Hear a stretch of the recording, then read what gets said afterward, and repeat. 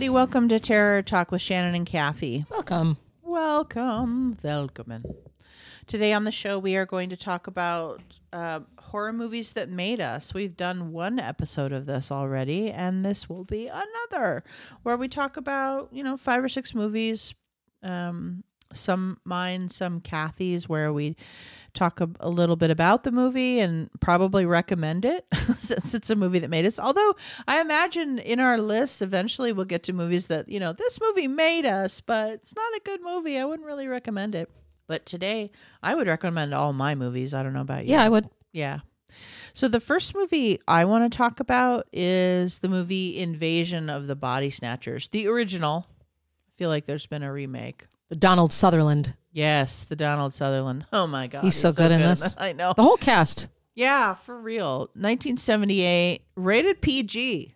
So one of the OG PG horror movies that's like more effective than many of the R-rated movies, in my opinion. Almost 2 hours long. It's horror sci-fi. It gets really good reviews. There's no mystery about this movie being a good movie. It's Donald Sutherland. It's Brooke Adams. It's Jeff Goldblum. Way back. Oh my in the God, day. I forgot he was so young in this. I mean, they all were, but yeah, he was sure. really young in this. Very, very. And I remember this movie, I have rewatched it relatively recently, like within the last 5 years. And what I remember about this movie is seeing it too young, like we do with these movies, because that's been a theme with our horror movies that made us, is that we saw them too young. That's like 2 of mine today. I think that's what I think that's why they imprint on us, right? Yeah. So for those of you who might not know, this is when strange seeds drift to Earth from space. The common story. Mysterious pods begin to grow and invade San Francisco, replicating the city's residents one body at a time. It sounds a whole lot cheesier than it actually is. And Leonard Nimoy is actually in this movie as well, and Veronica Cartwright. And there's just a lot of really good actors and really good acting in this movie. And the poster is amazing.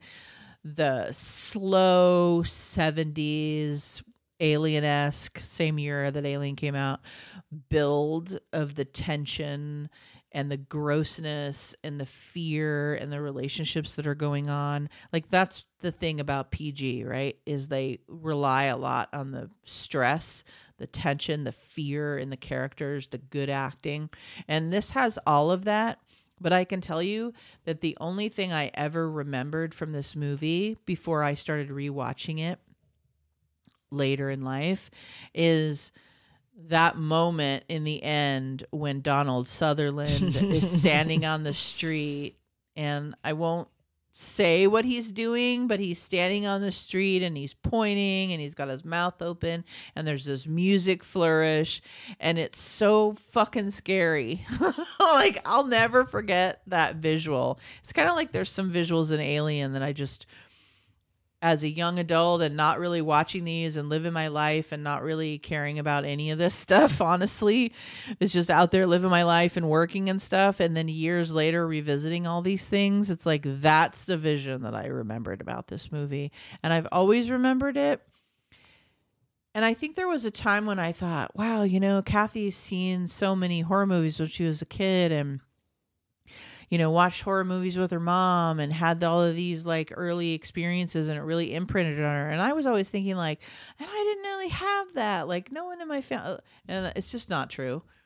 My stepfather was watching horror movies all the time. He was in there watching Dawn of the Dead. One of the first things, I should probably talk about that on one of these episodes. These are the people I saw these movies with. Like, Shannon, yes, you had those experiences too. You just didn't like think about it or concentrate on it. Oh, for sure. I want to just make one clarifying piece, because we did call this the OG, but there was a 1956. Oh, sorry. Yeah. So this is the 1978. This is the one that everyone really knows, though. This is the OG, damn it. No. Yeah. Yeah. I mean, just like this one. I'm not even sure I've seen the original 56, whatever. This is the one I remember. We've been making our way through some of the Hammer films, if you've heard our clips for Patreon. And I'm not sure I'm a huge fan of the 50s for movies anyway, to be honest. So far, anyway. Anyway, your turn. I will start with a 1976 American psychological slasher film, Shocker. Yeah. The movie is called Alice, Sweet Alice. It stars a incredibly young Brooke Shields. I think we did a female psychopath episode on that or something. Yeah, a few seasons ago. Yeah. So it was before she did the movie Pretty Baby, which is where she got like her notoriety, I think. This movie, obviously I didn't see it when it came out because I was not yet blessed on this earth. But I did see it young, and You didn't see them in the womb? I did not. But I remember seeing it young because I've shared this on other episodes where my mom's best friend growing up always had horror on in the background. And I'm on the baby blanket being like, oh, there's Reagan, you know? Woohoo. And so I remember this being one of her favorite ones, and I was so scared to watch it because the cover box, which was everything in the day, was this Cupid doll mask on a child wearing a yellow raincoat and had a knife. So it was terrifying. I'm like, why do I want to watch this? So I watched it a little bit later. I was still pretty young, I think, when I first saw it. But the film, it really has a cult following. So in 1961 in Paterson, New Jersey, divorced mother Catherine Spages visits Father Tom with her two daughters, 9-year-old Karen and 12-year-old Alice, both who attend St. Michael's Parish Girls' School. Karen is preparing for her first communion, and Father Tom gives her his mother's crucifix as a gift. A jealous Alice puts on a Halloween mask, frightening Father Tom's housekeeper, and Alice steals Karen's porcelain doll, scares her, and threatens her if she tells anyone. And then we find out on the day of her first communion that Karen is strangled to death with her candle in the church transept by a person wearing a Halloween mask and a yellow raincoat. Yeah, those first scenes are pretty slasher fucking scary. Terrifying because it's one of the first movies that demonstrated a child psychopath that was a little girl. I think before that we had The Bad Seed. Right. Which is also scary. Yeah, yeah. But because it still, and I know I talk about this all the time, but it was in the height of Giallo. Yeah. That a lot of the camera angles and the shots. And the music for sure. The music. And then there are scenes where you just see this little girl in a yellow raincoat just running up like this empty stairwell. Yeah. And you're trying to figure out, like, is this Brooke Shields who's doing this? Is there something else that we're missing? Right, right. And so you are essentially gaslit through this. You don't know what is going on, and you are in this kind of panic the whole time. There's a lot of red herrings and all stuff, but I think it's mostly terrifying. Mostly, yeah. Because it is a little girl. And it's one of those long drawn out ones where there's like many crescendos. Oh, yeah. And it was during the Satanic Panic and all of the, the Catholic Church and all the scary, devilish things that happened. The omen, all the, the scary boy, the scary child was very much a part of things. Yeah. Just the last thing I'll say about it is kind of going back to what made it so terrifying is not just like the religious iconic, the icons that they use, because that was scary at the time, but also they talk about, if you look up reviews, it talks about, the presentation of the church sequences. Everything was very closed in and claustrophobic. So you feel that when you're watching it. And I think it just makes it scarier, but absolutely. It was really, it's a good one. At this particular moment, I would like to squeeze in Who the Facts with Girl. The opera death metal combo there. We have some horror facts on the show today. It was like the System of a Down version where it's like, oh! Okay. I remember that. I remember that band. I listened to them. Number 1. What was Steven Spielberg's original concept for E.T.? Go ahead. Number 2, how many people did it take to control Chucky in the original Child's Play? Yeah, well, he's a demon child, so. He's uncontrollable. That's the answer. Yep. Charles Lee Ray. Number 3, what 1980 horror movie is about a girl who witnesses her mother's boyfriend's murder through the reflection in the mirror? This was actually known as one of the scariest movies of this time. It's interesting because I would think like, wow, didn't they put that in a lot of movies? But maybe not. Maybe not through a mirror. Yeah, maybe not. Number 4, long before this actor became Hollywood royalty, he had his feature debut in a movie called He Knows You're Alone. And number 5, an average of blank Plymouths were used to make the movie Christine. All but 2 or 3 survived. Another movie that could be on this list for me. Oh, sure. Some of it was shot at my high school. I thought you were going to say your house. I was like, whoa, we have not had this conversation. In my bedroom, no. It was my car. Just kidding. All right, thank you for that, Kathy. In a little bit, we'll get the answers to that and be blown away. You're going to be so blown away. Because all of you came just for the facts. Keep telling Kathy that. Mm-hmm. And to hear her sing. I believe it, you guys. I have faith in all of you. I believe it too. Most of you. There's no reason not to Some believe of you. The next movie I'm going to talk about briefly is called The Shining. What is that? Have you heard of that? No. 1980, 2.5 hours long, folks. I thought you were going to say 1982 and a half. I'm like, you're getting real specific. This one was rated R, probably because all of the blood. Directed by Stanley Kubrick. Stephen King obviously wrote the book.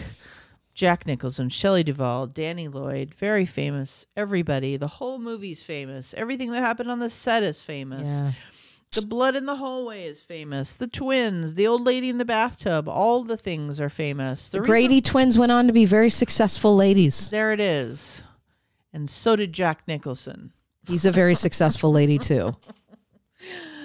The reason why for me this was a thing is that I saw this movie when I was imbibing everything Stephen King ever did.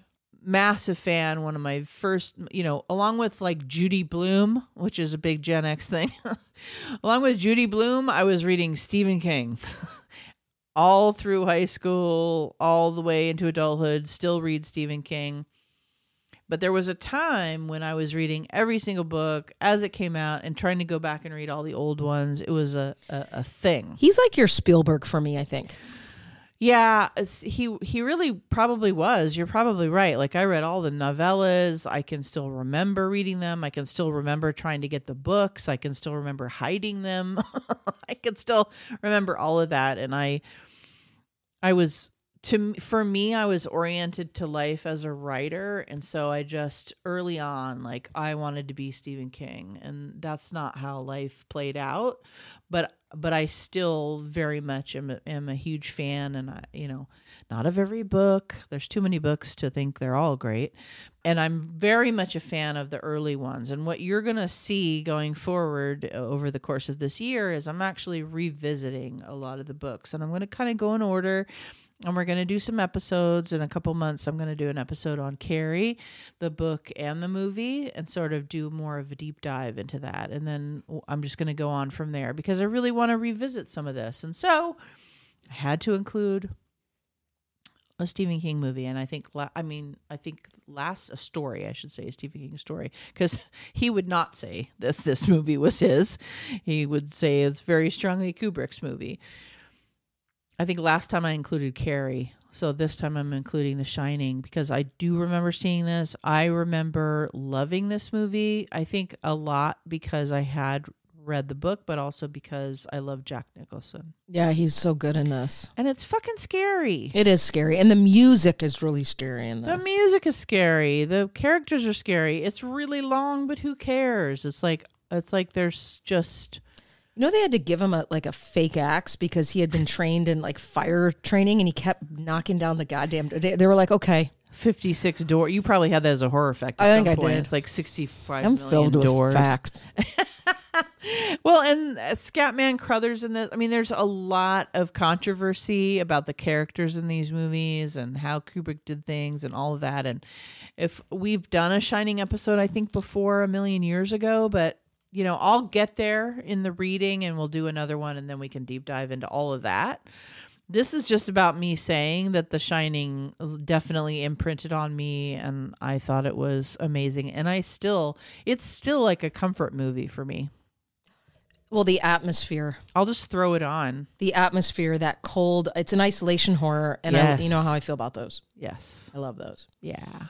One we have not talked about on this series yet is Poltergeist, the 1982 American supernatural horror film directed by Tobe Hooper. We were talking about this before we started and we're like, we haven't talked about this? Oh, Because Poltergeist we did as like our second episode ever, which You're isn't right. available anymore.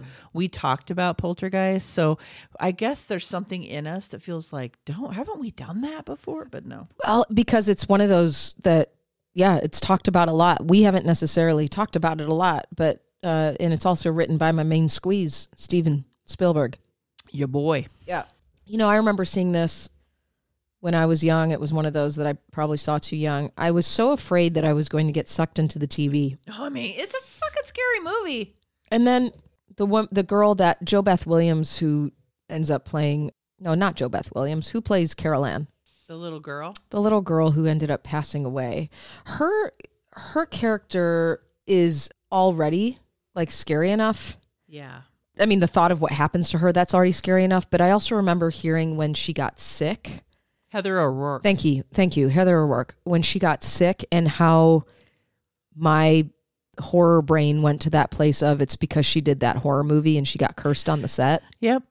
Because there was a lot of rumors around That. the first couple of poltergeists. Many of them got very sick. Yes. Not just her. Yes. So There's a lot of cursed movie set stuff. Yeah. And so this was one of those films that I started to stay away from because there was so much panic around the exposure to it. Right. And I have a lot of memories about that. It's a really well done film. It's typical Spielberg that it takes place in the San Fernando Valley subdivision of some sort overlooking. Yeah, it's right over the hill here in Simi Valley. And so, it's comforting in the sense that those of us who grew up in subdivisions, there's a familiar piece to it. It's a quote unquote, however we define this now, but normal American family. There's nothing remarkable about them. Suburban family. And they just get pulled into this horrific situation by doing nothing except buying a condemned house. And so where do your heads go in the 80s? It's like, oh my God, is my house haunted? And do I watch the TV late at night and all of those things? It just left that it took me a while to really shake all of the culture around this film, the message around this film, the death and illness around this film. There was a lot. So yeah, I don't know. I have a love-hate relationship with it. Understood. I mean, this movie was shot near me. So like near me growing up, I guess I should say. So I agree with you. Like I was very connected culturally to this movie because the neighborhoods that I grew up in are in this movie. There we are, so I get what you're saying. Like houses that look like that, backyards and pools that look like that. Bedrooms, I mean, all the things just felt. And Jo Beth the mom had this sort of perky, healthy mom funniness vibe that was like very 70s and 80s. Yes. Very much my mom. Mm-hmm. So in the movie, there's my mom on the screen. I didn't have siblings, so that was a little different for me. But like, I obviously was a little girl, so I see her. I don't know, the TV, like. But one of the things I appreciate about this movie is one that it was pretty scary for its time, and that weird seance lady that they have come into the light, Caroline. Such a cultural icon at the time. She was very unique. But what I remember is that this movie had a lot of humor in it. It did. Well, it was Spielberg. It had a signature Spielberg twist of humor throughout it. E.T. had that. All the movies had that Spielberg did back in the day. I think he's made a lot more serious, non-humorous ones as an older gentleman. But back in the day, they all had like a lightness to them. He did a really good job at developing the all-American family, but with all the complexities. And he does this in Close Encounters as well. And that would be on my list, but I only did 3 today. Yeah. I mean, he pulled parts of his own childhood, just like, comedians do. It's like an exaggeration of their life. Mm-hmm. He did that in a lot of his early films. E.T. really resembled his parents' divorce and he being a young boy and feeling alone, and the alien represented that friend. Like there was so much personal stuff and personal touches, I think, that he did with these early films. And I think that just resonated. There was a comfort in that. And then you have this dichotomy of the horror element that's thrown in there, and you're like, oh, shit, because that could be me. Yes. Right? That could be any of us that are suburban. Very effective. And now we have a haunted house and a TV that's sucking us in. And it speaks. And and those skeletons in the back were real. And that damn clown in the bedroom. Fuck that clown. And that tree through the window. What the fuck? Yeah, I got trees out my window. It's how genius. It's all stuff that many of us have in our houses. It's everyday things. Yeah, he just rips from the culture and terrifies the shit out of you. Did it again, Stevie.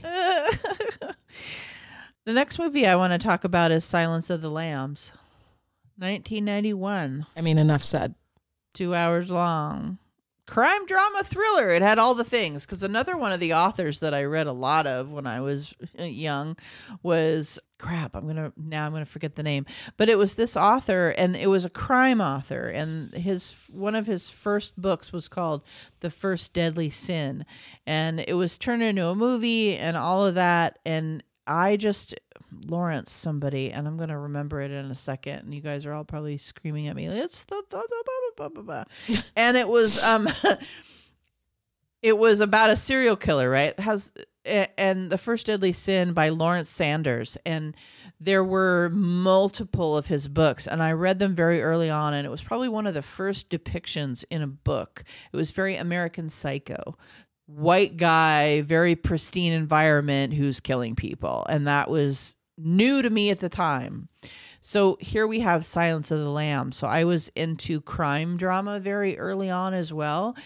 And so this movie, besides obviously being an Academy Award winner, amazing performances, most people love this. Jonathan Demme directed, Jodie Foster, Anthony Hopkins, Scott Glenn. Like, everybody loves this movie.